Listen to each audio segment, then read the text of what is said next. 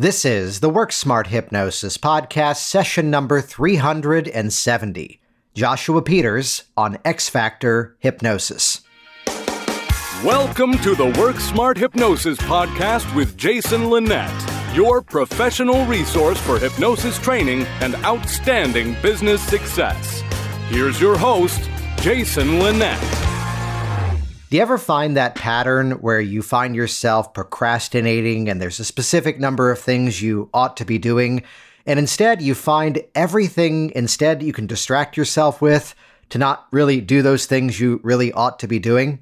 And for many of you out there, where perhaps hypnosis is also your business as much as it is your passion, it's easy for us to often fall into this kind of shiny object syndrome and not really dive into the stuff we really ought to be doing to really serve our clients and, yes, indeed, grow our businesses. I'm Jason Linett. Welcome back to the Work Smart Hypnosis podcast. And this is a major theme in the conversation you're about to hear me have with Joshua Peters. I've known Josh for a number of years and, like myself, also primarily works with business owners, people in business, entrepreneurs as his clientele. And it's interesting to hear his journey here of, in some ways, being introduced to hypnosis at a relatively young age. And then by a few chance encounters, it kept popping up. And then finally deciding, you know what, I'm going to go after this, and got some outstanding training. And the rest really then writes itself. What's really a cool takeaway inside of here is this desire for ongoing learning, this desire as well to become, in some ways, an ongoing resource for our clients, not necessarily in the ways that it's how many more sessions can I do with you until the end of time. Instead, the ways that we can make use of technology to further advance the hypnotic experience and really give our clients a skill set, not just a solution. Let's give them both, really, at the end of the day. So you can find details of how to connect with Joshua over at the show notes. This is episode number 370, so simply head over to worksmarthypnosis.com/370, and that'll bring you right over there to see exactly how to connect with Josh. And while you're there too, check out worksmarthypnosislive.com. This is the live and online training that I share with people, and currently sharing the stage once again with Richard Nongard on these events, to really help people to become confident, competent, flexible, and really intuitive inside of their hypnotic processes. That it's this challenge often at times in terms of how do you teach creativity? How do you teach people to work interactively on the fly without necessarily engaging, let's say, an earpiece and hanging out secretly and whispering things to them, as lovely as that may sound. Instead, it's about understanding the core skill set and beginning from a foundation of evidence-based hypnosis. That's why I share the stage at these events now with Dr. Richard Nongard, though also from my style of things, a change process based upon hypnotic phenomenon. Because think about this, whether your client is primarily visually oriented, auditory, or kinesthetic, the fact is, they can feel the problem is present. And that feeling is telling them something needs to happen. So it kind of makes sense to make use of a process of hypnosis in which the kinesthetics, the feelings, are massively activated. So we're getting rid of the game of fingers crossed, hope it worked, let me know next week. And instead, they can ratify that something is different even before the session wraps up. And also, if you want more confidence working with clients online, kind of makes sense to learn hypnosis online. So you can learn more, head over to worksmarthypnosislive.com. If you're listening to this episode as it releases in April of 2022, we have an event coming up later this year in September. If you're listening beyond the year of 2022, website will still be there, just might look different. It'll have other dates. So either way, head over to worksmarthypnosislive.com. And with that, let's jump directly into this week's episode. Here we go, session number 370, Joshua Peters on X Factor Hypnosis. For me, it was a book in my middle school library that taught me some self-hypnosis, and I was really fascinated by it. My dad was a kind of an amateur stage magician. So I kind of always had this interest in stage magic, and it seemed like there was some kind of connection with hypnosis. So I used it to, to relax and do better on tests and some relatively simple things, and then kind of forgot about it. Over the years, there were different times where hypnosis would show up for me as an opportunity to study, either both on the performance side or on the therapeutic side, but I was just never in the right place or time to do that. And then in 2014, I had made a big moved from Wisconsin to Minnesota, and was kind of trying to figure out what I want to do with my life. And I believe it was a Facebook ad showed up for a local hypnotherapy training institute. And I contacted them. I met with the hypnotist, and we just like hit it off. I just started to realize that if I could make my life about empowering other people, and I could do it a lot faster than it took me because I had my own struggles over life, then that would, and I could get paid well to do that, that would be the most empowering way I could live. And so that was when I just jumped in. I love that. I want to go back to that sort of first introduction, which this is one of many conversations. We'll say magic was in the blood, perhaps, where we've had many people, myself included, that had an interest in magic and then discovered hypnosis and saw that it kind of filled in a gap there. I'm more curious about that first book. Was that something you were looking for? Was it actually a book on hypnosis, or is it something that was perhaps on a different topic, but then randomly went, oh, by the way, here's hypnosis? It was a book on hypnosis. I don't recall the name of it. I wish I could, because I'd love to, find it again and stick it in my library. But yeah, I'm certain it was a book on hypnosis itself. And it taught several things, but the biggest thing that I got from it was a progressive relaxation. Like, that's the thing that I used throughout my life to fall asleep or to calm down. But other than that, I don't know what it was. And I found it, I'm sure I found it just from randomly looking through the library. It was a pretty small school. I went to school in a high school that was a town of 700. So my class was 30. So there wasn't a whole lot of books in the library. And so you could just kind of look through them, and this one attracted my interest. Yeah. So then along that journey, was there another career path that you had been exploring up until hypnosis really officially showed up? Oh, yeah. Yeah. I started out as a graphic artist and did that for about 15 years for some different styles of graphic art. And then kind of I was in a really low point in my life where I knew things had to change for me. And at that point, I changed over to a more corporate type of job in an organic food company, and went into packaging regulations.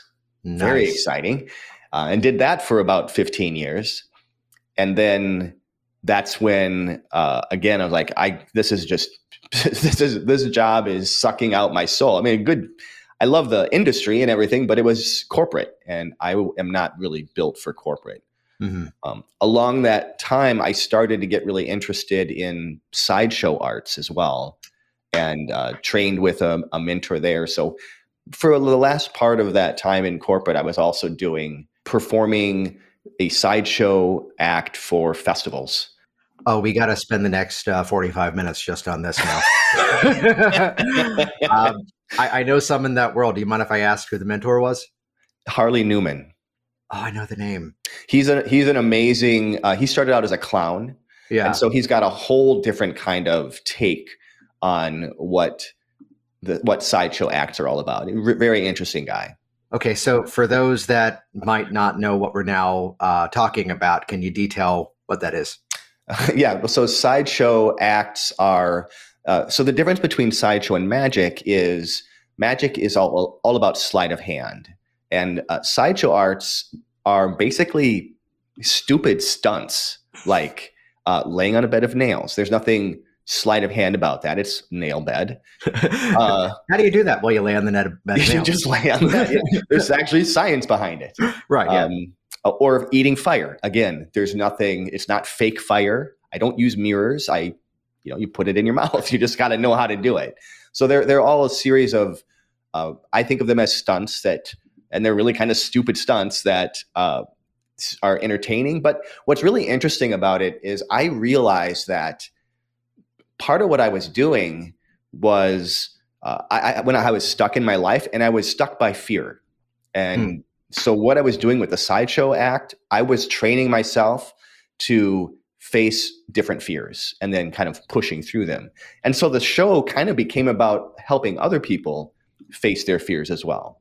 What's really cool about that is this ability to use, and this is what got me into stage hypnosis and probably also what respectfully got me out of it, that it was that I was more so the hypnotherapist on stage, that it was not the funny routine, it was what would the funny routine illustrate. And the same way you're talking about how the eating fire then translated over to a specific message to the audience. And I'm sure in some way, correct me on this, even to yourself? Absolutely. To myself, probably first and foremost. Yeah. So then is that something you still do at all, or is that something that's kind of faded away? It's more or less faded away, although it's something that I enjoy doing, and I do it once in a while, pull it out for special occasions. I will leave out the story. I'll only hint towards it as a friend of mine who's in that world, that someone finds out that he does that. And just in the middle of conversation at a rather fancy dinner, black tie, he just picks up his wine glass and suddenly just bites a chunk out of it and starts chewing and just continues the conversation. These are our people. No, but it's that ability to, let's correlate that to perhaps hypnotic phenomenon, that if we can accomplish this, it also means that. And linguistically, we're setting up a complex equivalence, yet it's the use of hypnotic phenomenon in the process that really helps to set the stage for other big changes are possible in your world. So then along this journey, then connecting with a hypnosis trainer and already working a full-time career at that point, while at the same time putting fire in your mouth, what was kind of that hashtag new sentence? What was kind of that turning point where hypnosis officially then became a profession for you? Yeah, so I did the training, mentored with my mentor for about a year, and during that time, I started to, I had a zero gravity chair in my car. Mm-hmm. And so anywhere I would go that somebody was interested in experimenting with hypnosis, I would do that. Nice.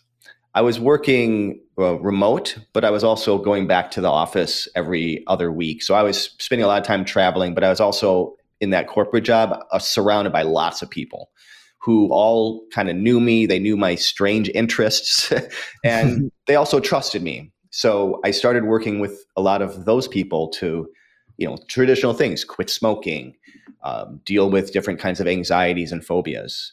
And so that's what I started doing was I would see them in the office. We had a wellness room in the office. So I'd go into the wellness room and we'd do hypnosis there after hours. And then I'd see them the next week remote because I was not there again. I was at my home. And then I'd come back the following week and we'd do a third session in the office. So that's kind of the process that I was using for most of these people. But I also was able to then, from week to week, I'd get stuck. Like, I don't know what to do. And so I'd talk to my mentor and he'd tell me exactly what to do. And then I could take that back to them. It worked out really well to have that extended length of time to train. And then also to kind of get the hints from my mentor. I did that for about a year and a half or so. And then I was certified. I basically gave my job a 6-month notice that I was leaving. And my youngest daughter was graduating high school. Like there was a whole bunch of things that were changing. So I didn't need to be there at all anymore. And so when that time was up, I had saved up some cash and I thought this is going to work out really well. And then I just jumped in. That's so cool. What's really admirable in that was, well, I'll explain it in a conversation that I recently had, which I'll generalize it here for obvious reasons. Someone had this extremely, let's say, flexible part-time job that he could work it as much as he wanted to, or he could work it as little as he wanted to. Basically, he was in with the company well enough that they would post the open shifts the following week. He was a waiter, and be able to just bid on, these are the ones I want. And if it was a week that he had other stuff going on, he could bid for less. And he was there saying, you know what? After I take the hypnosis training, then I'm going to quit this job and launch my hypnosis business. And I'm listening and going, okay, so that's option one. Option two is you've got this flexibility, and assuming that they're probably okay with you kind of juggling two things as long as it's not getting in the way, why not get the hypnosis up and running? And when you hit this threshold point, then it's time to make a decision. Yeah. And so there you were. And I love that you threw in the modifier of after hours, pulling the zero gravity chair out of the back of the car, bringing it into that extra room. What were some of the issues you were helping people with then? Well, I started with smoking, and that, once I helped one person deal with that, then she told a bunch of people. And from there, it started kind of ballooning. And at first I was just doing it for free, but I quickly asked, after that I said, well, just give me a gift if you think this was valuable. Nice. Pretty soon I asked for a little bit of money and just quickly decided, no, I just got to get paid relatively well for this. Yeah. Was that a difficult transition, or was that something that happened naturally? It just kind of happened naturally. Yeah. I think the history of having my performance was very similar, where I started out low prices to kind of get people to hire me. And it was the same type of process where over time you just keep adding on to your rate. Mm-hmm. Well, you brought up the concept of fear earlier. Would you say that it was early on, and good on you for putting in some sort of payment mechanism? I think this is an older story from Don Motten out of St. Louis, that he had a neighbor who wanted to quit smoking, and he absolutely knew the neighbor could not afford anything he would ask for, to which it was, whether or not the story's true as a side note to this, it was that, those chocolate chip cookies you made me last Christmas, make me a batch of those and I'll work with you. Oh, I'm heading to the store, I'll buy you some. No, it's got to be the ones like you made last year. Mm-hmm. And I got to ask, what were some of the gifts that showed up, even though this may have been a small window of time? Yeah, I still have a couple of them. I got a set of nice ceramic bowls. Yeah. And then one of the clients that I worked with, she made candles. So she gave me a whole set of candles. I love that. Would you say, though, and not to psychoanalyze here, would you say that was, in some part maybe the fear of getting started, or just it seemed like a logical thing to do? Do you mean asking for a gift rather than money? Gift rather than payment. Yeah. Well, I think it was partly like they knew I didn't have any history, so they knew that I was brand new. Yeah. And yet I kind of explained to them that it works best when there's a give and take for both sides. Nice. And so it was kind of that same fear, get past the fear for me, where how do I start to ask for money? Well, I'll just start by asking for a gift if they want to give me something. And I only did it, I think, twice. And then I just started asking for, I think, $50 a session. It was pretty minor. Well, it's interesting that, confidence really becomes that result of success repeated over time. And when suddenly it's like, well, okay, so here's all the people you've now clearly worked with in this career as a hypnotist. And that's just what the rate is. And it's not new to you, and embracing kind of where we are at any stage of the game then. So you mentioned stop smoking, and this may be a different answer now. What tends to be the number one thing you tend to work with? What tends to be that specialty, if there is one? Yeah, my specialty really is helping entrepreneurs stop procrastinating. Yeah. Like that's the main thing that I help them with, which really is about fear again. How does that often show up, do you find? I find it shows up as there's a lot of anxiety that they're dealing with. There's a lot of perfectionism that shows up that kind of stops them from even getting started.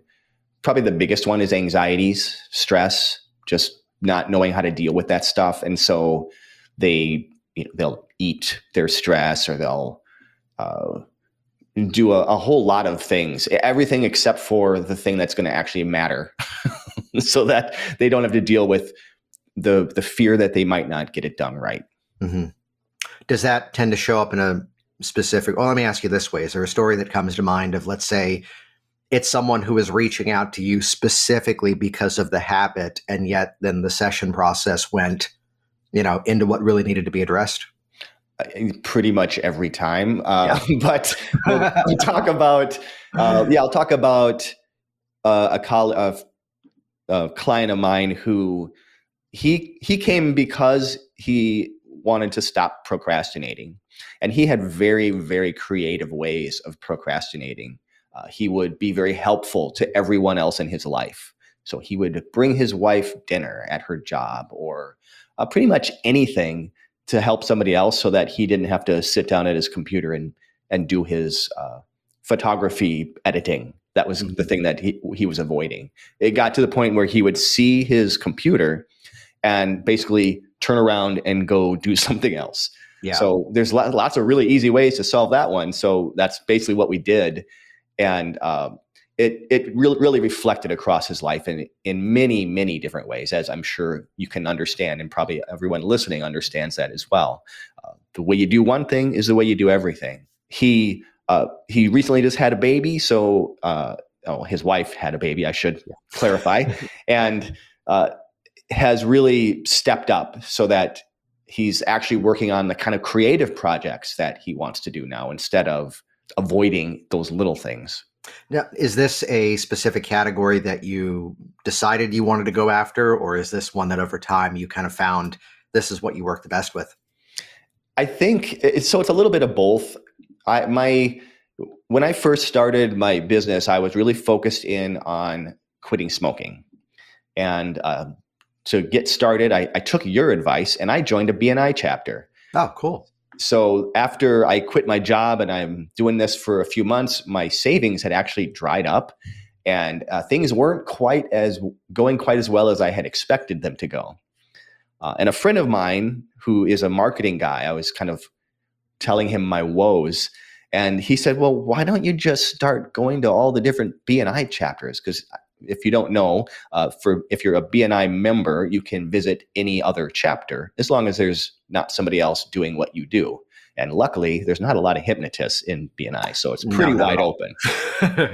So I spent the next month to 2 months visiting 3 or 4 other chapters every single week, and kind of giving them a little experience, using that performance aspect that I have to kind of help people before the meeting so that they talk about it during the meeting. Nice. And it worked really well to turn everything around. And what I found was I really liked working with entrepreneurs, especially creative ones, because really it's me. And I like to help them get past those things that are in the way. Like, it's the same reason that I did the sideshow acts and push past the fear. So get past whatever is stopping you, so that you can have that kind of life that you really want to have. There's something you just said that I think is a first here, which is that you were doing something before the meeting. Normally at this point, whenever someone mentions BNI, I'm like, okay, so let's shine the spotlight. It's all about that, 45 or 60 second commercial you get up and do. Mm-hmm. Yet you just said you were doing something before the meeting? Yeah. So this was the brainstorm from my friend. So anybody out there, this is a really great idea. I would go to, of course, this is when meetings were in person. They're mostly all on Zoom now. But I would go to the meeting and first of all, I'd let them know I was coming beforehand. I'd email the president and say, hey, I want to visit your chapter. Is that okay? And of course, they all want you to visit. So I'd come and so they'd know a hypnotist was coming. I'd come and I'd meet all the people, and I'd find out who was interested. Like maybe somebody would tell me, oh, they have trouble speaking, or, I would just find out who was interested and kind of ask them, you want to have a quick experience? And I do about a 5-minute process that I do where, the fingers lock, the hands lock, and then I give them some positive suggestions around giving a good commercial and then I ask them at the end, if you found this valuable, give me a shout out at the testimonial portion of the meeting. So that was what I did for all those times. And probably half of the time I would get a shout out at the testimonial portion, and they would Nice. feel really confident when they were giving their presentation. That is so cool. That's a great way of doing that. And especially the nuance of, connecting with the leadership of that other group and making sure it was known, which is also a polite way of making sure there's permission to do so. That's great. That's great. So then at these is the BNI something that you're still doing, or is that something you've left behind? I'm still do it. I don't go to different chapters like that.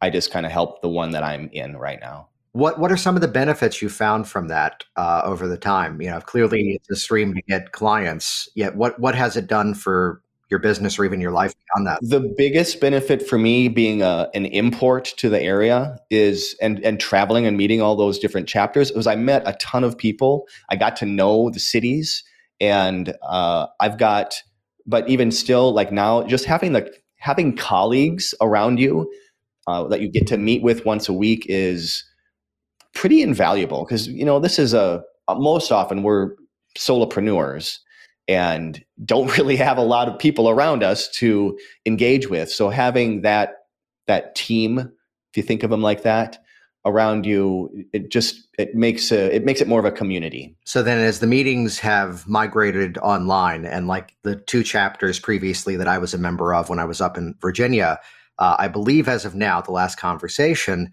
that it was, well, we've moved it online and, we think we're actually going to stay there because it's just become so much more convenient for people and we're producing the same level of business. When that group pivoted to online, or even nowadays, like, has that changed the dynamic for you in terms of people being referred to you? It hasn't changed it a whole lot, but what has changed is as my business has grown, at first it was maybe 25% of my income was coming from BNI, which is pretty good. Now it's much less than that. It's probably still the same amount of referrals, but just because my income has grown, it's a much less percentage. And so I guess at first, probably the first half of the year, when we went onto Zoom, it was pretty challenging. Then our chapter was struggling. And then I got to be president for the next year. And so I know how to do online meetings, and because I'm using Zoom all the time. So that really helped to kind of bring up the energy of the group. And we're doing pretty well now. We do a hybrid meeting once a month where we have an OWL camera, which is like a 360-degree camera. Oh, cool. So we can do it both online or in person, and you can have a similar experience. Experimenting with that anyway. which let's just kind of recap some of what you've talked about there, which, finding a way to actually become part of the community. So it's not about being just the vendor who's trying to sell everybody something. It's about becoming that peer level. Also, as BNI would say, visibility, credibility, profitability, where the visibility and credibility, I'm sure, comes a whole lot more natural now in that presidential role, which is basically the conductor of the meeting. It's the vice presidents that actually do the most amount of work. I was just going to say, I think the president is the easiest job. Yeah. The contractor who renovated the last office in Virginia, they were tapping him to be vice president. And that's the role that basically is the tracking all the referrals and keeping everyone accountable. And he's like, if you want me just to swoop in and play Johnny Carson and read the cue cards, I can be president, but I don't have the bandwidth to do the other roles, which is why that chapter had 3 vice presidents. That's a smart move. Do you hear that knowing laugh, everybody? So yes, maybe avoid the VP position. So then let's kind of dive in to the fact that, here are the entrepreneurs that you tend to work with, and here's where procrastination or some sort of fear pattern may often be a big part of that, which that's a lot of the same clientele that I tend to see as well. Is there a specific, mechanism beyond the BNI that's bringing that audience in for you? Interestingly enough, most of my clients come from Google ads. Yeah. And so I would say the thing that happens is my website is set up to attract those kinds of people. Yes. It's not necessarily going to repel somebody else, but it's definitely going to attract the people that are an entrepreneur that's feeling stuck. Mm-hmm. And so they hit the ad, they see my site, and then they connect with me. So I'd say probably 70% of who I'm seeing are entrepreneurs at one level or another. And it's coming from pretty much 90% from Google Ads. Yeah, which right there, if you have a specific audience you'd like to speak to, part of the strategy simply becomes, create the media, create the content that reflects that audience, which that's why I launched a second podcast. That's why I launched a bunch of other things. In terms of the Google ad, is there a specific, piece of messaging that you're finding that's driving that audience in? Well, I've got 3 different ones. They're dynamic ads. I've got a couple different versions. And right now I'm finding the one that is asking questions is the one that seems to be the most effective. And it's questions like, are you tired of dealing with anxiety? Struggling with fear? That's the sort of thing that seems to be working. But otherwise, it's just kind of, I've experimented over the years with lots of different keywords and lots of different, because with Google Ads, you have short little messages that you put together and then into a dynamic ad, and then it serves up what works best, just kind of figures it out. Yeah, which all these platforms are continuously improving, and what you just said there reflects the fact that we've got to test it. So let's dive into the user experience, that now someone is responding to you, someone's now going to work with you. Could you kind of walk us through what that journey would typically be in terms of what's going to happen in the process? So I do a couple of packages. I do a 6-session package and a 12-session package. And basically the 6-session package is like the first half of the 12 session. Yeah. But it's also very variable. So from my first session is usually very similar from client to client. And it's just really like about foundations and a lot of questions and just kind of getting those hot words, the keywords of what they want and what they don't want. So I give them a bunch of tools. I walk them through some processes at the beginning, peaceful place. A lot of times I'll do a swish with them around their challenge. I want them to come out of that feeling like something's changed for them. And so that's kind of what I start with. I've also put together I call it a client portal that it's kind of like your program that has short little video snippets of these different tools that can interrupt that fear response, and a series of hypnotic recordings to support them between sessions. So I might assign them different recordings from week to week or some other kind of task.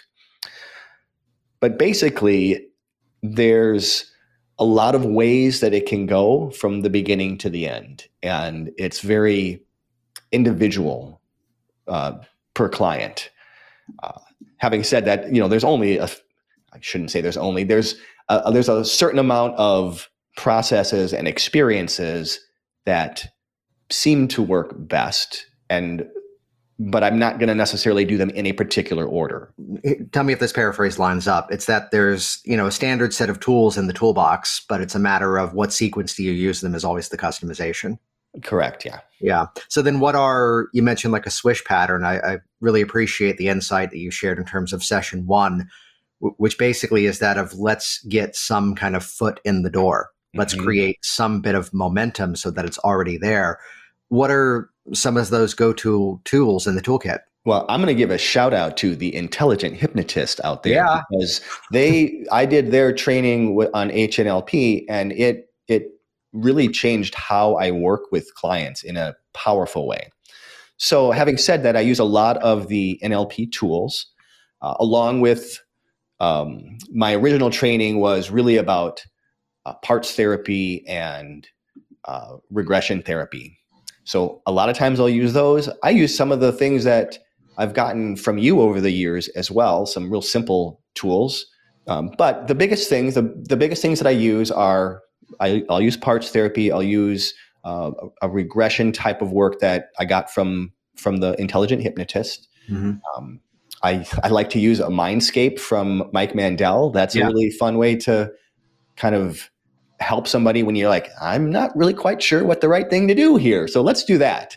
And it works really well. I like the 6-step reframe. That's a really awesome way to bring people changes just from themselves. And for certain clients, I'll do the SWAN. They really love that because it's so weird and kind of like they don't know what's going on. So it just really impacts them that the subconscious is doing something there. Yeah. So I'm hearing a very interactive style of approach that where again, you're getting consistent feedback the entire way through. What makes the decision as to whether or not someone does the 6-session program or the 12-session program? So most of the time, usually people are coming to me, they'll start to tell me about their one problem, and then I dig in and I'm going to uncover everything that I can. So if I uncover that their one problem is really multiple things, then I usually just pitch them the 12-session package. And if somebody is got like a phobia, then I'll usually just pitch them the 6-session package. And if I, pitch them the 12 and they're like, that's too much, then I'll offer them the 6. Got it. So there's flexible entry points, yet easiest solution is they come in at the 6 again, and then perhaps sometimes they'll do that elevate again up and again to more work beyond that. Yeah. So then what's that point of the journey in your mind where, let's say, as I stole this term from a periodontist that I had to get dental surgery years ago, and he used a word and I'm like, I'm using that now, where he looked at me and he goes, all right, you've graduated. You don't have to come back anymore. Just see your regular dentist. So what's that usual marker in time where your clients then, let's say, graduate? That's a good question. I'm going to say most of the time when we get to the end of our sessions together, they feel like they've graduated. Yeah. And I typically have a final session kind of wrap up that goes through everything that we've done and like lets them deal with whatever we didn't even deal with and send them on their way. And so usually it's kind of up to them. Like they'll know if they want to, if they're not done yet. Yeah. It's pretty clear to them if they're not done yet. And there are some clients who I'm not even going to offer to continue work with. We just heard everything you didn't say. But for those that I think would benefit, I would offer them up a new option. Yeah. And I'm always working on different things, so I have some kind of ideas in the hopper on how to do that in a better way.